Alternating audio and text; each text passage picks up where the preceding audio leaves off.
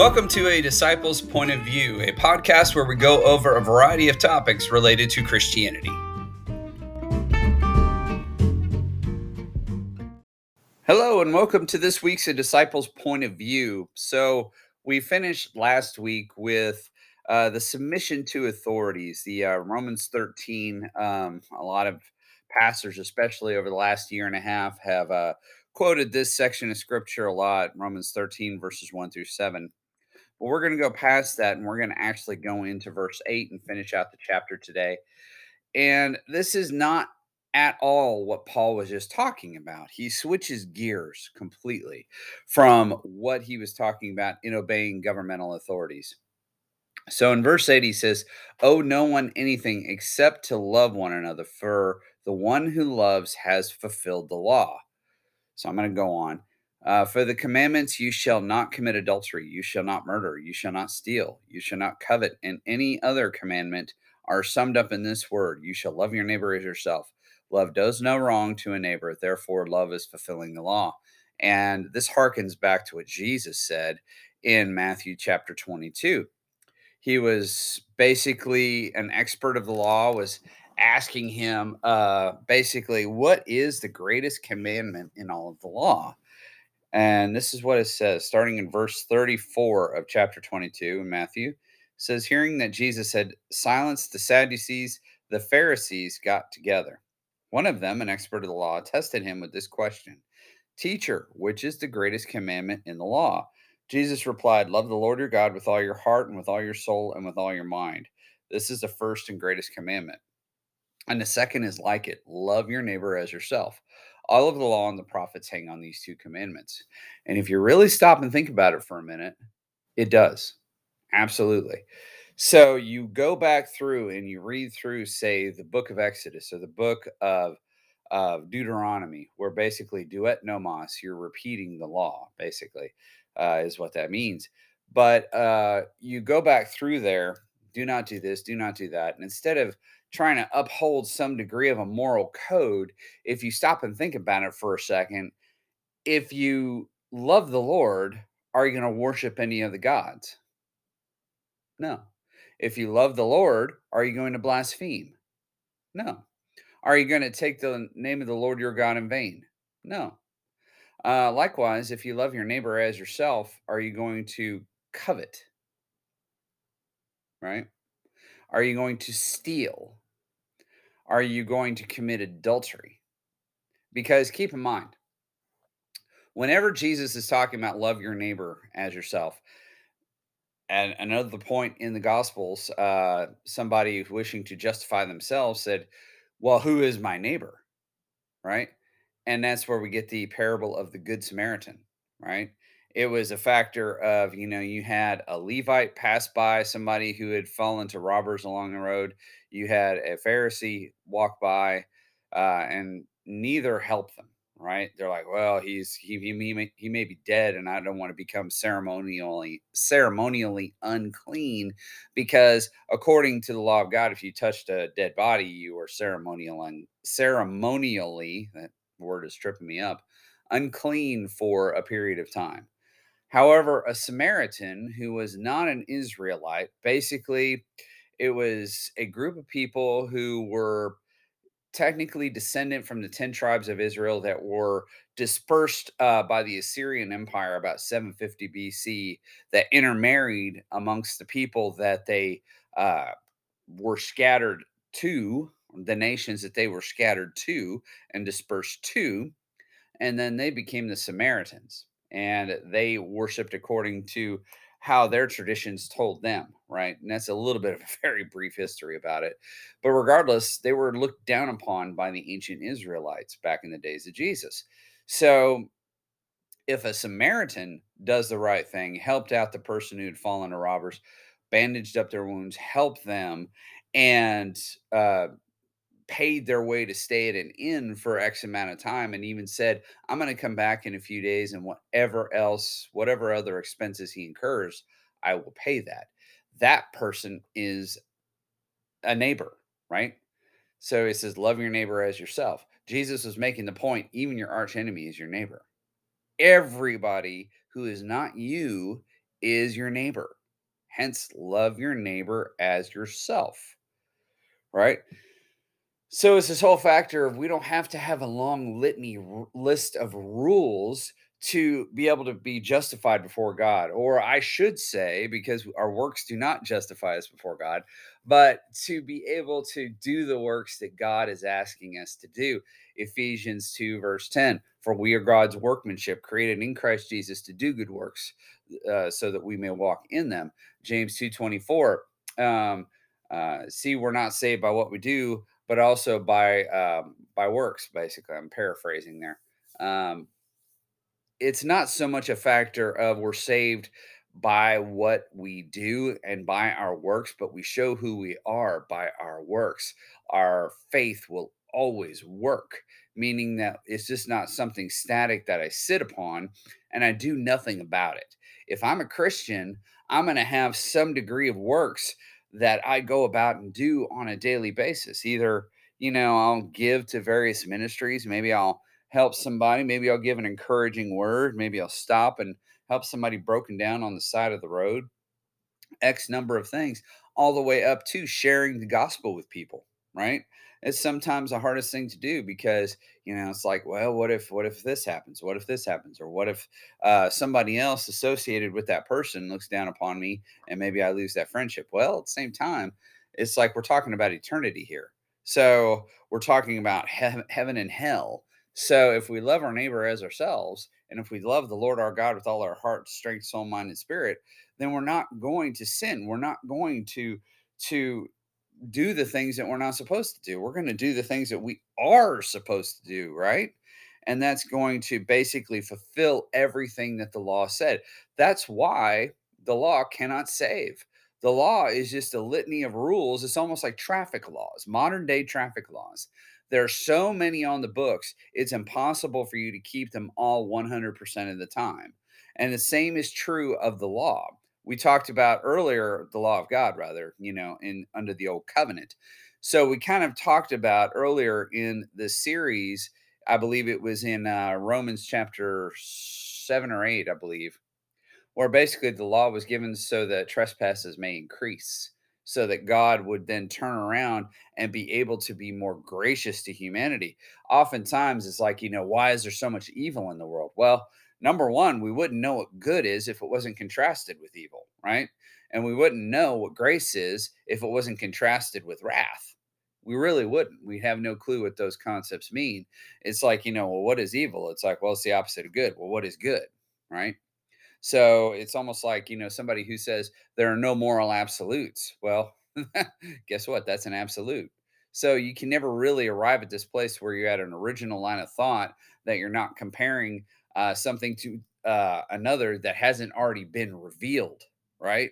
So if, say, Adam and Eve had not sinned, obviously there was some degree of punishment in that they were kicked out of the garden, right? And they started the process of aging. They started the process of dying and stuff like that. The Lord said, "In the day you eat of it, you shall die." But they started dying that day, and they died in some ways spiritually because then they were separated to some degree or another from God. And then the next generation, we saw the very first murder, right? But even Cain did not receive the just due for what he did. He was exiled away from wherever it was that they were living at the time. And basically, he had a mark put upon him, because he said, my punishment is more than I can bear. If anybody finds me, they're going to kill me. And God said, not so. I will put a mark upon you that nobody will touch you, right? He wasn't, it wasn't tit for tat. God showed him mercy, right? We saw that there is wrath and there is punishment, but there's also mercy. So one cannot exist without the other in a sense, in a way. So it's the same thing whenever, when you're talking about the law versus grace.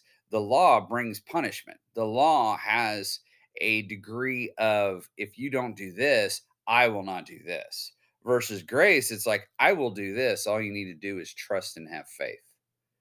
Hopefully that makes some degree of sense. Picking it back up in verse 11. Besides this, you know that the time that the hour has come for you to wake from sleep, for salvation is nearer to us now than when we first believed. The night is far gone and the day is at hand. So let us cast off the works of darkness and put on the armor of light.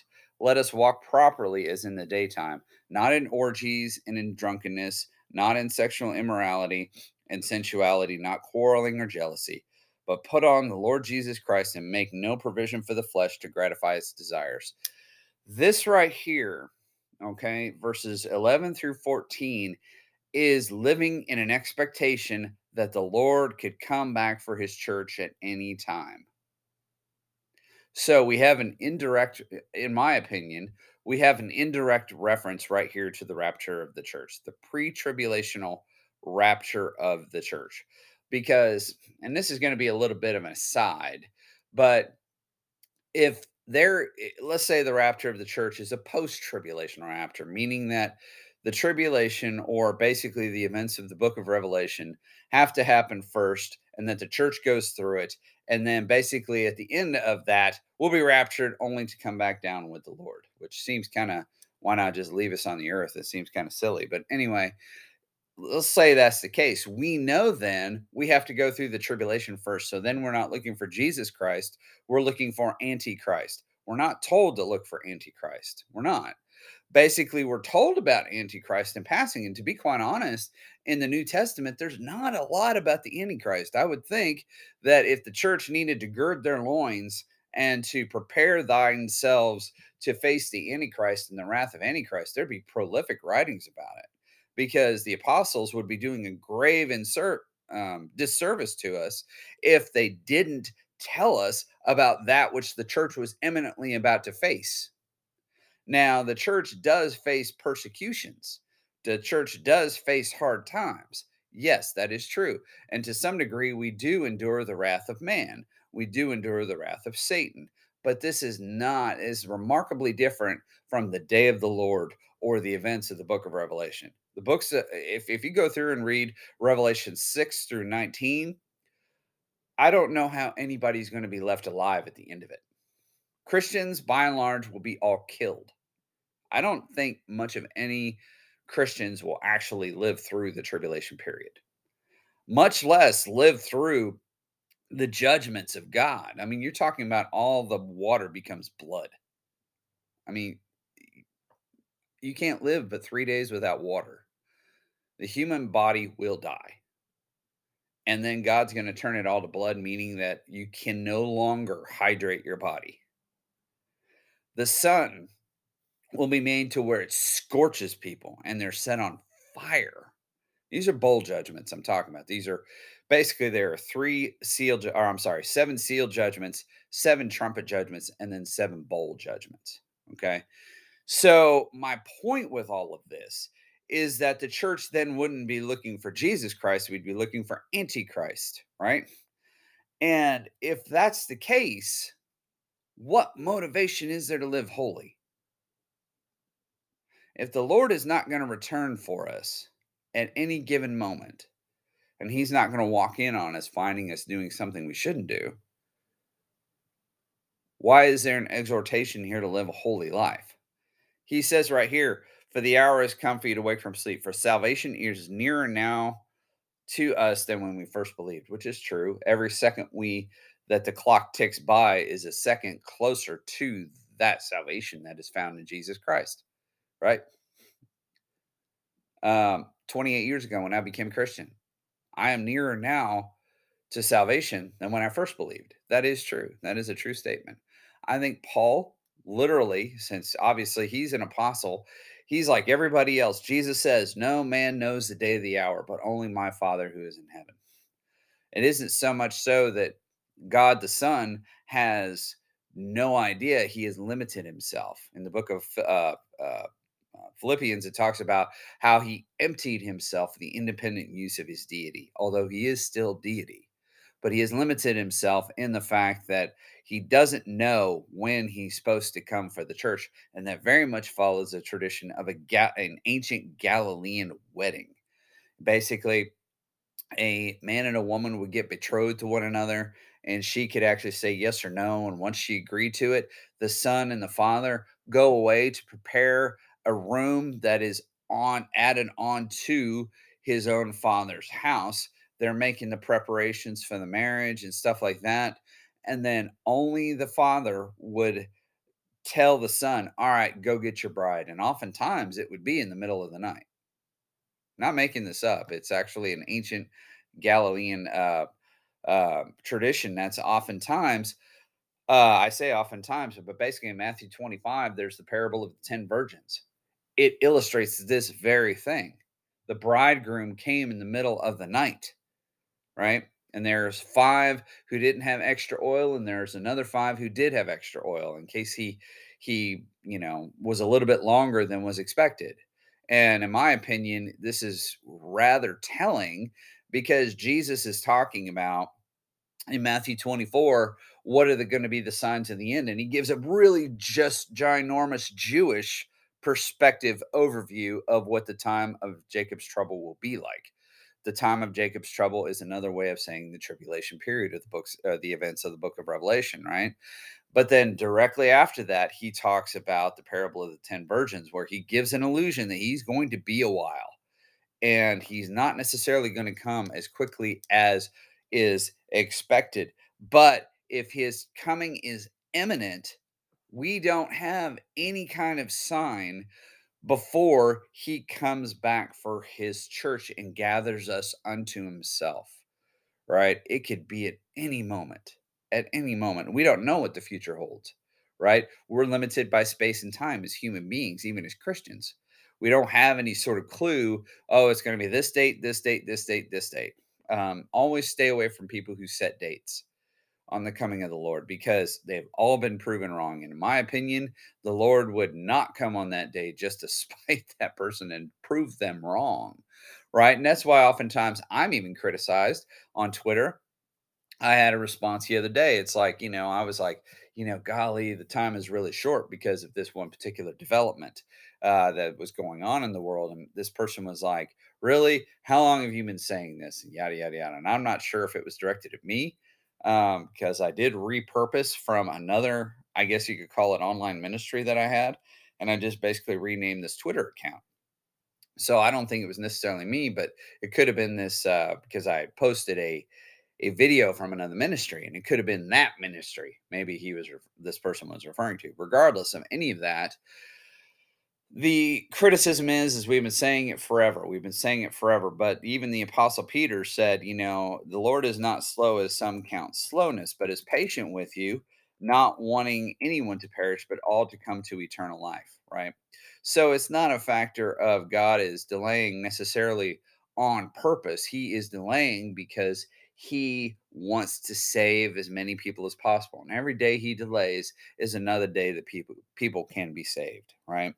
So Paul is basically he has two paragraphs here in the English Standard Version. It's two paragraphs where he's telling people to follow what Jesus already said in the two greatest commandments.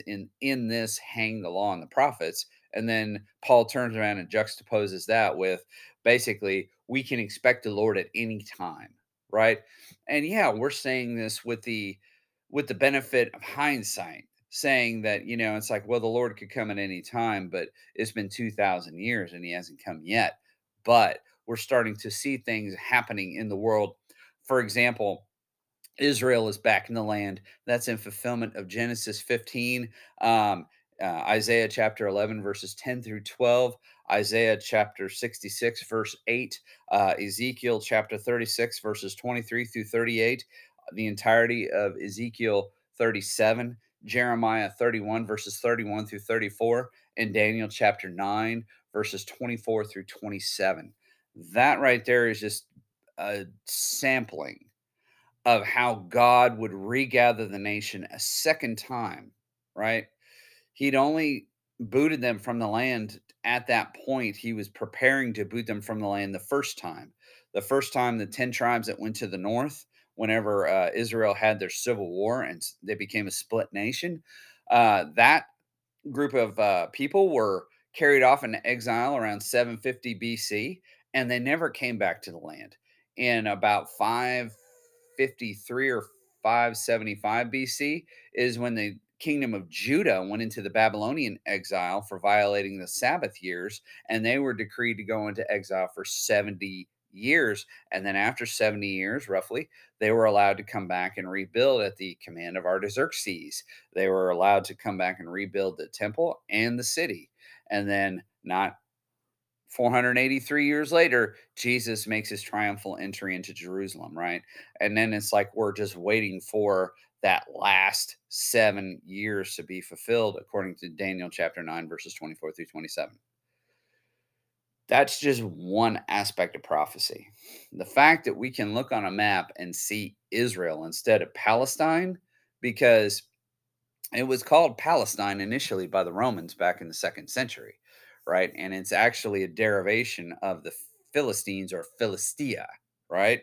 And so basically, it was a dig on that area because the Philistines were the ancient arch enemies of Israel. You read through the Old Testament, often it says that. And as a matter of fact, calling somebody a Philistine was actually an insult in the Old Testament period, right? So, just that you could look on a map and see an area that says Israel is saying a lot. The hour is late. Granted, yes, we've been saying that for a really long time as the church. But you know what? We are looking for Jesus Christ. We're not looking for Antichrist, right? You cannot say that the church is going to go through the tribulation period. You cannot say that basically there are extensive epistles written on how to endure the wrath of the Antichrist. It's just not there. We're looking for Jesus Christ. We're not looking for Antichrist. And I hope that you're going to be found ready whenever he does finally return for his church.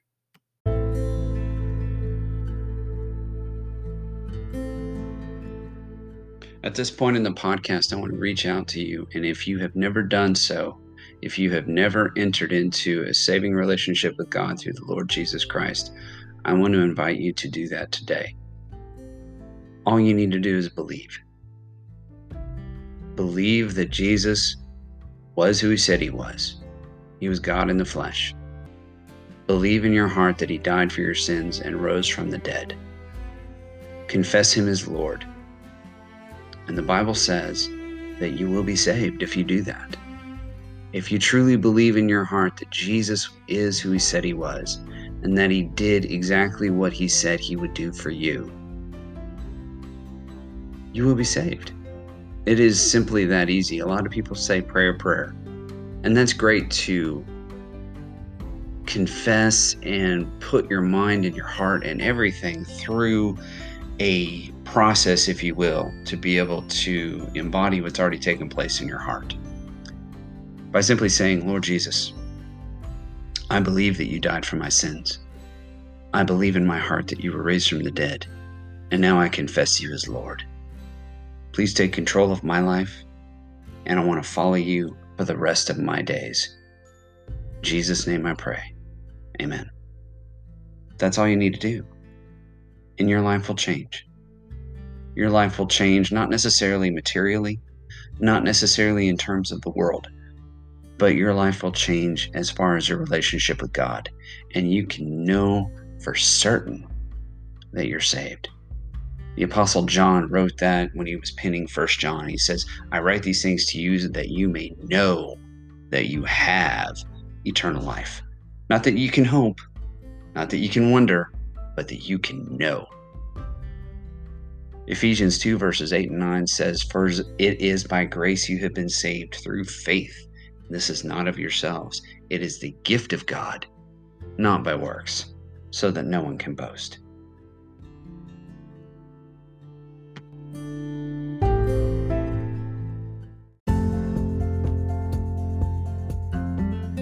I want to thank you so much for listening to my podcast today.